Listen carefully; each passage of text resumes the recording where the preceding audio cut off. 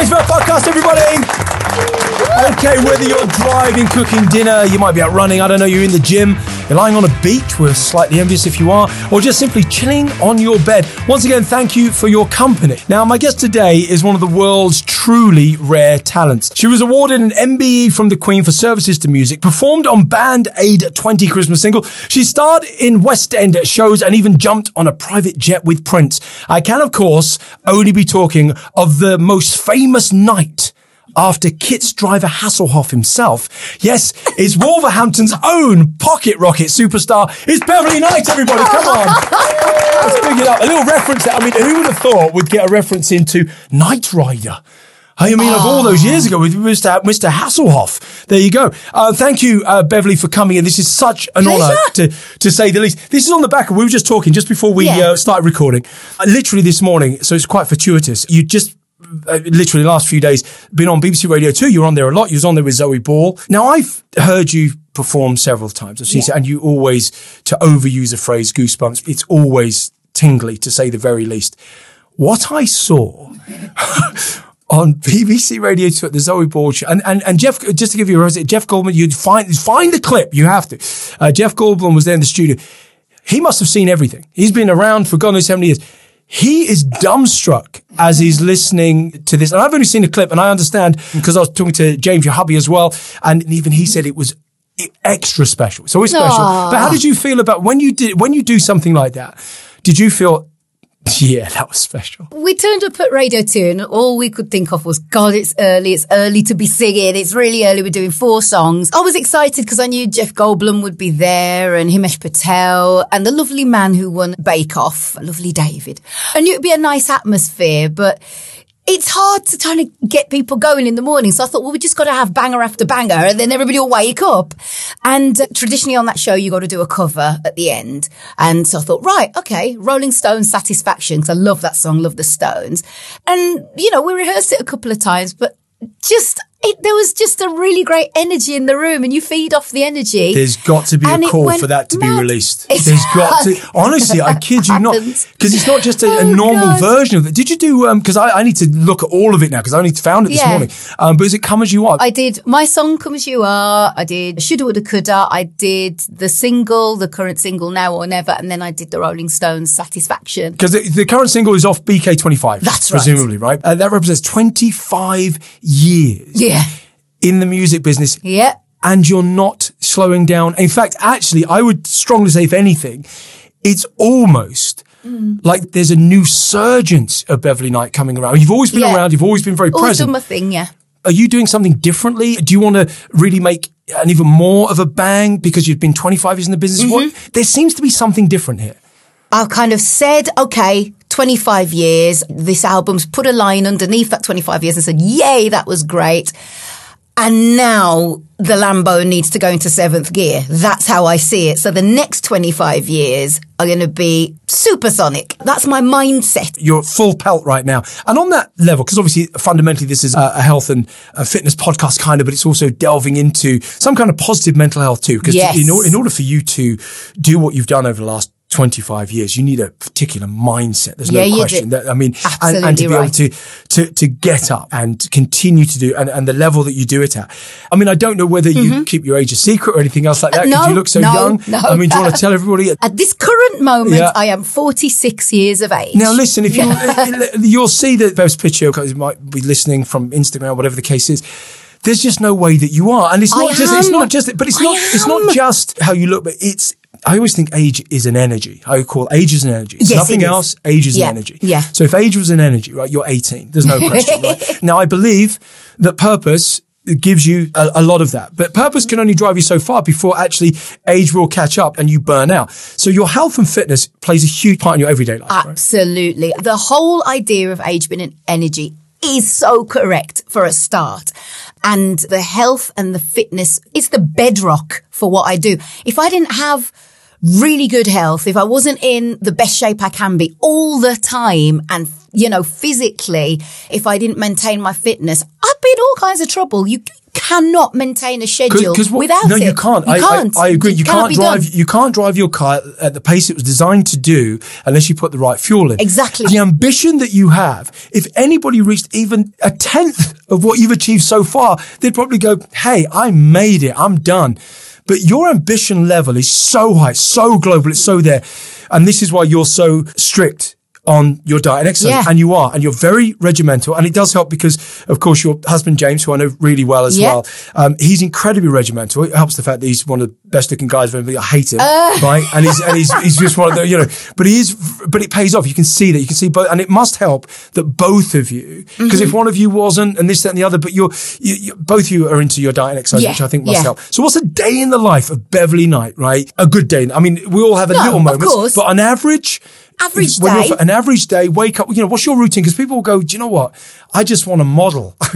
Sometimes it's rather invent your own tune. Actually, if I model Bev, I'm going to have a bit of energy. Oh, bless. So what's your day in the life? So you do, wake up, pint of water straight in the mouth, got to be done, You say got to be done. A lot of people don't know that, but to flush the system out as soon as you wake up is one of the best pieces, weirdly, I call it nutrition advice. There's no nutrition in what, but nutrition advice. So you do that. That's the first thing. Do you add lemon to it or anything like that? Well, no, because I've got the little. I see that. Little. Look at the size of your water. We've got to have a little bit of water by the, bedside table, whatever.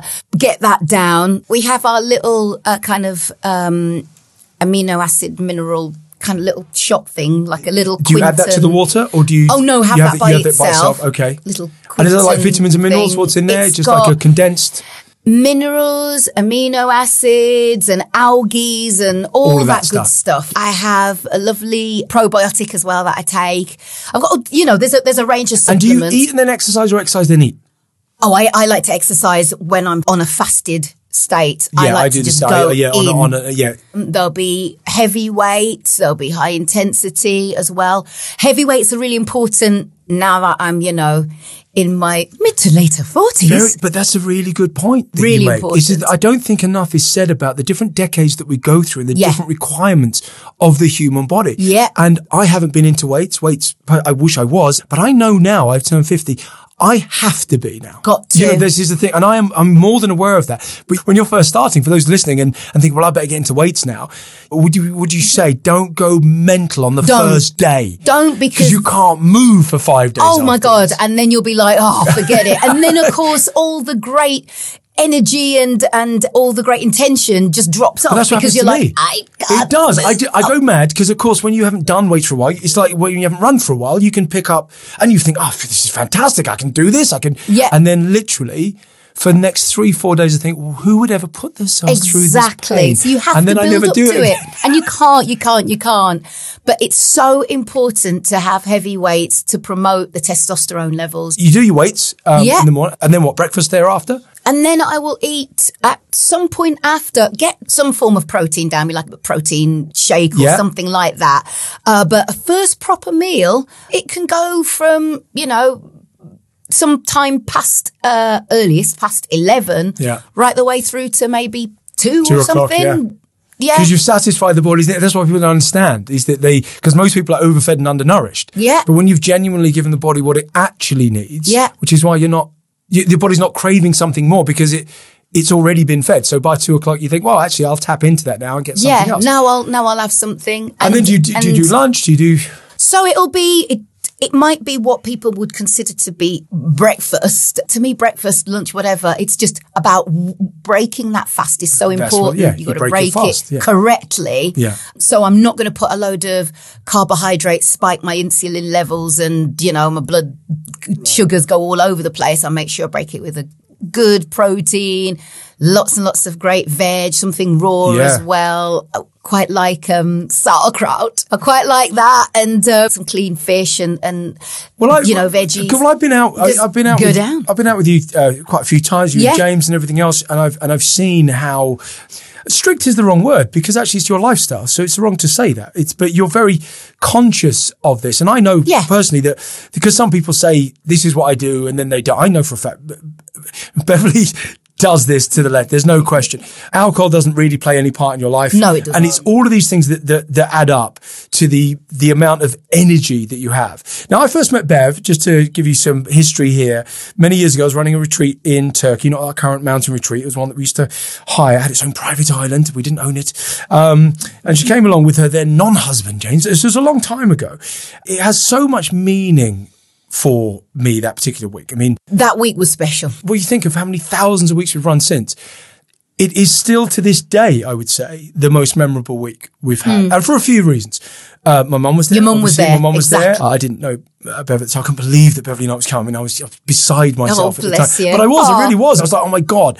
But at the end of the week, there was a few people there that had said, oh my God, Beverley Knight's here and this, that and the other. And nobody had asked you to sing. Of course, everybody secretly thought, wouldn't it be the best kind of degree of magic on planet Earth? But I remember you getting up on that final night and it made my mum as well. I mean, that's why it's so important as well. And for me.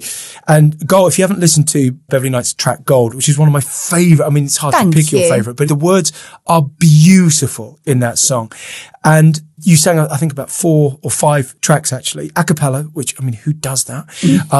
Which actually, I like it. But you a cappella is better than you with music. I mean, it's almost like it's interfering with the main instrument, genuinely. And when you started singing that, and you changed the words of Gold and you put my name in, and I was crying like a puppy. And then we fast forward to literally a couple of months ago at Juicy Oasis now. And again, at the end of the week, we did 80 spin and you went, I just feel in the mood to sing. Oh, don't let me stop you. And then literally the going home tour. And the clip's on my Instagram for anybody who wants to look at that. The people were dumbstruck. And then you had to leave. You was like, I'm just going to do this. I had to go. I mean, genuinely incredible. So that's how I've got to know Beverley over the years. And I thought I knew her. And then what happens is, just before I do a podcast, is that we just kind of Google or whatever the case is, just have a little look. And I don't look at it before I do a podcast. Yeah. And then I've started looking through, as we're speaking now and everything, I'm thinking, so when I was writing the intro, and bear this in mind, 1 million albums, 3 awards, everything that you've done, going 25 years, everything else. It's a long old time. But you've achieved so much. So 1998, right? Yeah. So you're at the Jazz Cafe. Yes. Okay. Somebody popped into your dressing room. Yes. I'd spotted him from the stage, to be fair. Who just popped in? David Bowie walked in with Iman and Joe, who was young, very young at the time. And I remember I was on stage and I was singing and I was doing my thing, and I look up and I see this absolutely stunning woman, like ridiculously stunning woman, standing on a chair in the Jazz Cafe balcony, waving her arms, going mad. And I'm like, that looks like Iman. That's David Bowie. Hey? And so I'm like, right, okay. But so I go on. Yeah, I go back into my performance, and then at the end, dressing room, and the Jazz Cafe dressing rooms back then was horrible. Knock the door, in walks David Bowie, cash-like. And I'm like, oh my God, it's David Bowie. And we just have a lovely chat about music, and he's so nice about my voice and everything. And yeah, he was the first, one of the biggest, most influential stars ever, who got behind my music and was really vocal about it, would tell everybody this. And of course, he was the first to refer to you, wasn't he, as Little Aretha at the time. Yeah, he used to call me Little Aretha. You're so humble. You underplay everything. I think obviously your upbringing in Wolverhampton plays a huge part to that. Massively. You give back a lot to Wolverhampton. You mention Wolverhampton a lot. It is your home. You feel at home when you're there. And you've recently done, I'm going to push people now listening to this podcast to another podcast. So it's the Paracelsus. It's spelled Paracelus Recovery. Paracelsus Recovery podcast. It was about mental health. And you were invited on to talk about mental health because, for those who don't know, Beverley lost her father and various other aspects throughout her life, because mental health is just as important as physical health. And they said, look, here's what we'll do, is that we will give £10,000 to the charity of your choice if you come on and talk about it. So you did, and then just talk us through who you gave that £10,000 to and what their reaction was. So it was myself and James, my husband, and both of us spoke in detail about our fathers who both had mental health issues, and both of us have lost our fathers, James when he was really young and me 9 years ago. It was great. It was cathartic. It was really, really brilliant. And when they said, 10 grand to a charity of your choice, I thought, would it be really nice to have a local charity. There's so many charities out there, worthy causes and everything. But I wanted to donate, and James and I discussed it and knew this was the right thing to do. We gave it to a women's refuge based in Wolverhampton called The Haven. And The Haven takes in women who are fleeing from domestic violence. So, you know, them, their children, 2:00 in the morning, they up in the night, run out the door sometimes just the clothes they're in. You know, right? I know, because my mum was battered. Exactly. So you understand just what it means for a woman to have somewhere like that, especially when she's got a child in tow, to go to and to have some kind of resource or someone, A, who cares, B, who have got some kind of facilities to put them up, and C, can help them to build a new life. So... But £10,000 must have sent them back. They must have gone. They cried. They must have cried their eyes out. They cried. It is a monumental sum of money for a charity. For a charity which is, you know, local charity. Not these NGOs or that kind of thing. No, exactly. And it all went to them. That's the point. Every penny went to them. And we knew the work that they would do, because I'd been to visit The Haven. You know, they've got a secret location and everything. And I'd been to see what they do, how they fund these women, and the toys and the clothes that people locally will donate and all of that. And I just thought, this is wonderful. And do you ever sometimes think, you might not have, I don't know, do you ever sometimes think that your work, just in general, I say work, obviously it's your hobbies or your passion. I think you do. I mean, if nobody paid you a penny to ever do anything again, you'd sing all day long. Yeah. I mean, I do sing all day long, drive people mad. But I don't think you drive them mad. I think without question that's what you're born to do. But talking about mental health as well, have you ever thought about that actually? Because music, I genuinely believe that, like exercise, I think music and exercise, especially combined, I think in terms of lifting somebody from a fog, that even by themselves are great, but certain music literally can take you from winter to spring, at least, if not summer.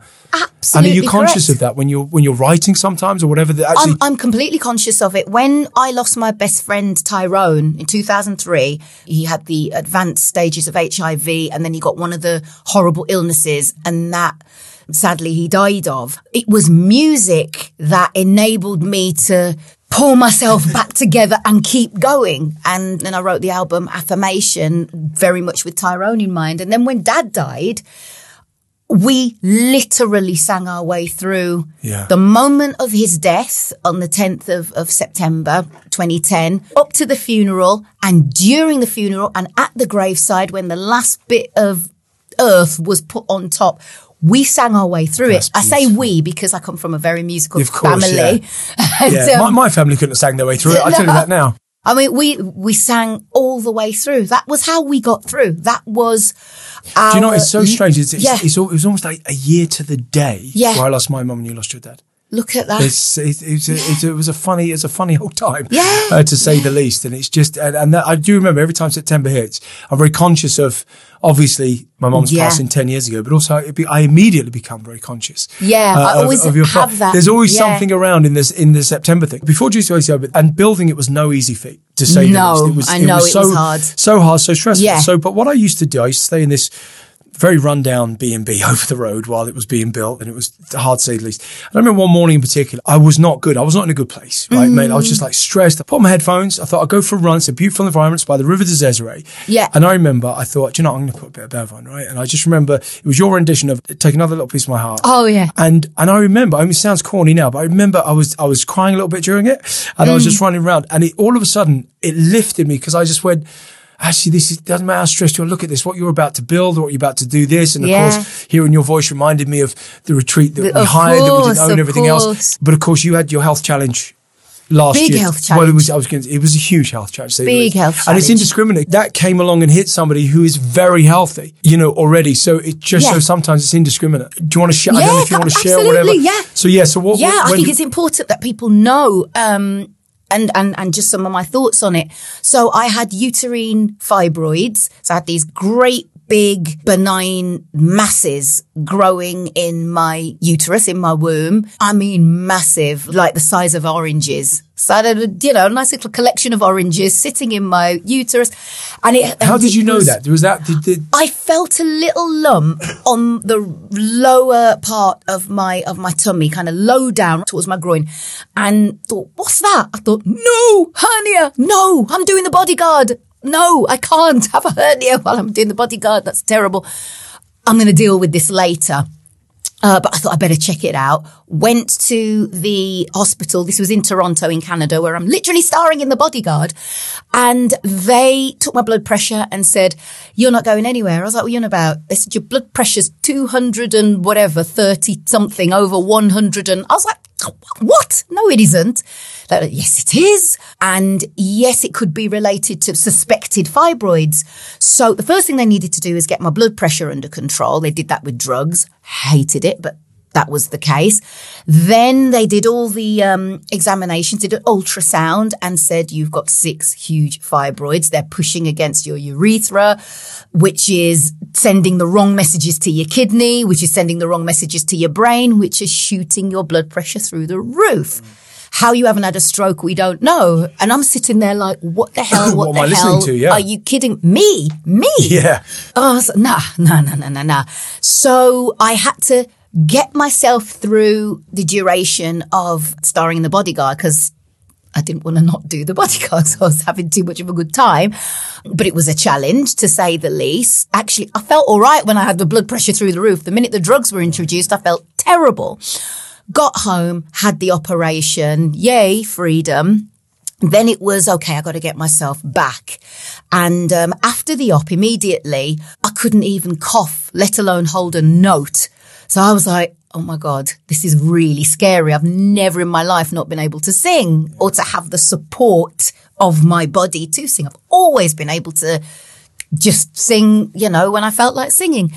Luckily, James, knowing a lot about health, nutrition, wellness, together we were like, we're going to get through this. So light, air, grounding, getting out, moving, so that I didn't have the internal scarring as well as the scar that I had, because it was a total abdominal hysterectomy. Wow, so they had to cut me open, not keyhole.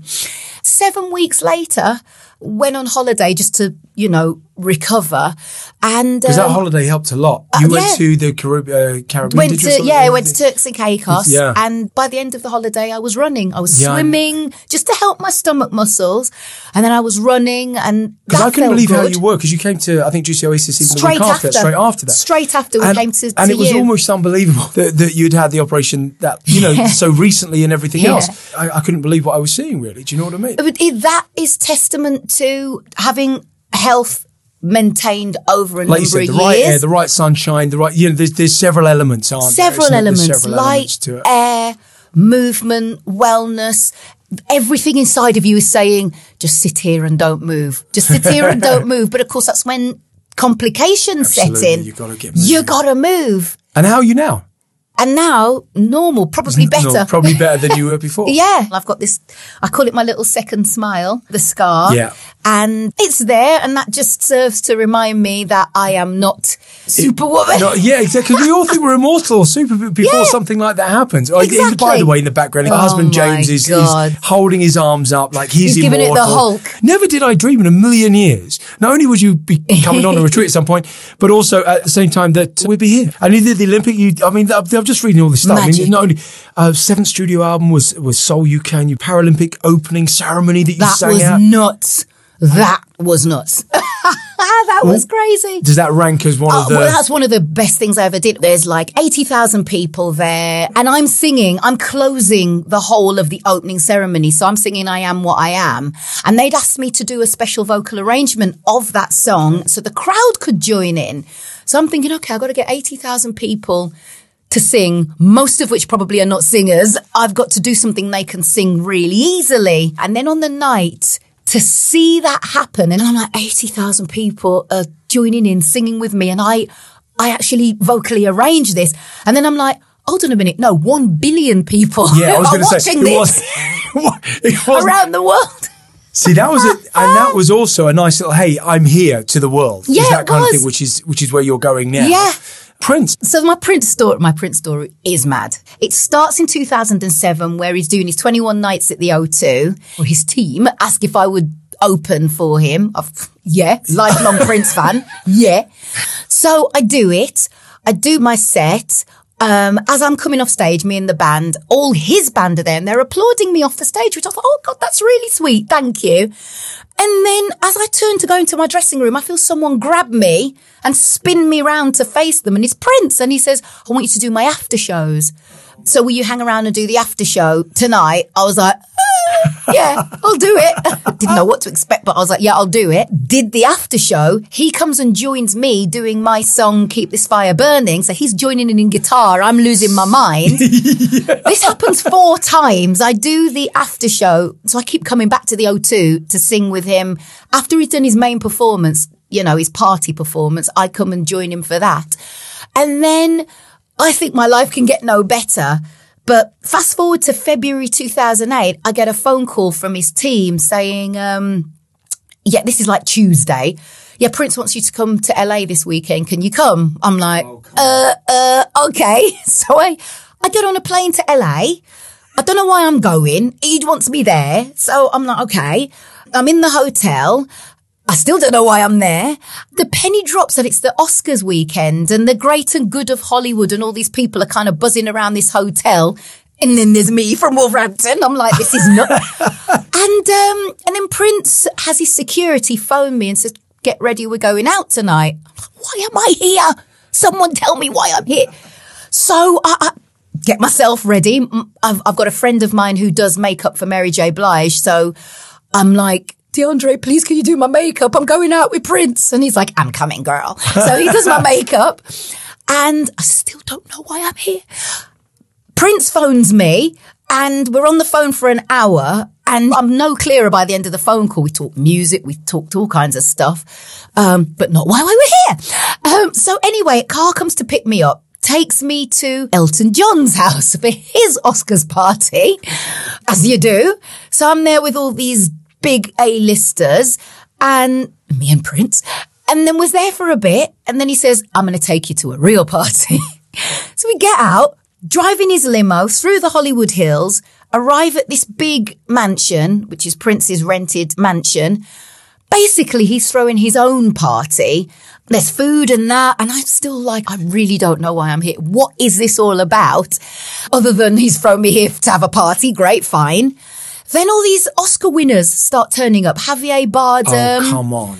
With Penelope Cruz. The Coen brothers had won the Oscar for No Country for Old Men. Great film. That's why Javier Bardem was there. Chris Tucker, Wesley Snipes, Spike Lee, Kate Beckinsale. She's beautiful. Rachel Weisz. All these people turn up. Prince's band are like, yeah, okay, so we're going on stage in about 20 minutes. I'm like, you are? So I was like, okay, right, fine. So we got on stage. We jammed for 2 hours.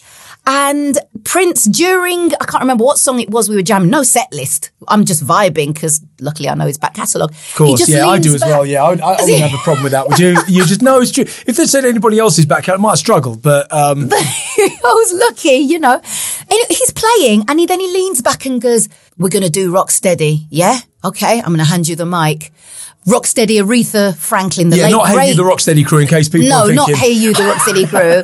No, Rocksteady, the late great Aretha Franklin's big funky song. Yeah. And I'm like, okay. So he hands me the mic. The band changed the groove. He's obviously leading it. And I grab the mic. Me, just little me from Wolverhampton. All these Oscar winners with their statuettes still in their hands. And I'm like, rock steady, baby. That's what I feel now. And Prince is on the guitar jamming and the band's behind me. Sorry, how did that go again? We didn't quite get that. No, I'm sure I didn't quite get it. How did it go? You did a little... went. Yeah, go on. Rock steady, baby. That's what I feel now. Let's call this song exactly what it is. And it goes on. Oh my God. Come on, people in here. Come on, people in here. Are we going crazy? Just a little snippet of the night. So we sang that, and then he got the crowd to chant my name, which you can imagine, like, ridiculous. But the coda to this, the postscript to the story, which still blows my mind, after that blew my mind. I was going to say, it's not all that. No, there's more? Okay. There's more. So I go back to where his background singers are singing, and then I'm aware of someone being led through the crowd to the stage, like a makeshift stage where we are. And it's someone being led by someone else. It's Stevie Wonder. No. It's Stevie Wonder. He's led to the stage. He's taken to the keyboards, which are to my left. Prince is centre. I'm just behind Prince on the mic. And then we go into a whole little Stevie Wonder section. Of course you do. Why wouldn't you? And actually, recently, you've been touring a bit of Stevie Wonder and stuff, then I did a tour where I was singing the songs of Stevie Wonder. I'd met him just previous to that, me and James, and I told him I was doing it. And he said, did you think of the Oscar party, right? So there you are with Prince and everything else, and you've got Stevie Wonder and everything else, and you thought to yourself at that point, life can't get any better. And then you come to Juicy Oasis, and you suddenly at that point, you suddenly realise that actually life is wonderful. I've got to say, Juicy has been brilliant because there's so many things that I have got myself mentally prepared for, as well as physically prepared, while I've been at Juicy. No one knew I was doing The Bodyguard when I first did The Bodyguard back in 2013. I had the script while we were round the pool. I was learning my script at the pool, kind of looking, making sure no one could see what it was. And that was a great show. I mean, I know it's said, but The Bodyguard, I even had a really bad back then. I remember how severe that was. And we went out for dinner after, and it was Kate's, but it was actually my Kate's birthday. I remember, And I remember going down there, and it was one I was in so much pain, and I thought, I had a back spasm, which I get every now and then. I thought, I can't make it. No. But you know what? It's amazing what can take the pain away. And then all of a sudden, you're singing Whitney Houston tracks. You're like, oh my God, this is absolutely incredible. It was mad. So listen, I can't thank you. You're so busy. It's incredible. And no wonder your healthy lifestyle, fitness regime, and of course you're very lucky because you've got James to your side as well, who studies this stuff as well and everything else. Yeah, he does. So you guys really know this subject inside out. But not only do you know it, but you do it, which is they're two different things, right? Yeah. To say the very least. You're pretty much the only people I know that I hang around with where I feel like I need to improve my diet. So it's one of those. Do you know what I mean? BK25 obviously out now, but there's so much more going on. As Beverley said, you just want to smash the world. For you, this is the beginning. It feels like the beginning, and it isn't the beginning. I mean, my God, look at what you've done, what you've achieved, everything else. Most people hang their boots up, and you're like, no way. Actually, I'm ready for the next phase, and it really feels like that. The next phase. So, listen, follow Beverley on all social media channels. Keep an eye. Every time she sings anything, I'll be reposting it and everything else because it is. And when you do hear, if you go onto BBC to Zoe Ball's show and you try and find these clips, it will baffle you in some ways, genuinely baffle you as to why genuinely the entire world doesn't know. This is a rare, I'm not saying it because I know, but ever since the day one I've always said it's Bev. It is a very, very rare talent. There's singers that the equivalent of football would be there's footballers, there's Premiership footballers, then there's Ronaldo and Messi. Yeah. And that's the point. You're the equivalent in your industry of a Ronaldo or a Messi. Wow. And I like football, so that means a lot to me. But there aren't many of them. There's a certain je ne sais quoi. There's something extra that you can't put your finger on. Nobody quite knows what it is. But I tell you, Jeff Goldblum knew that the other morning when his little face, bless him. I mean, he must have gone, I've been on this planet so long, I've seen just about everything. Even Jurassic Park never had me this, whatever the case is. Thank you all for listening. And of course, thank you very much for the one, the only Beverley Knight for coming everybody on the podcast. Thank you very much for having me.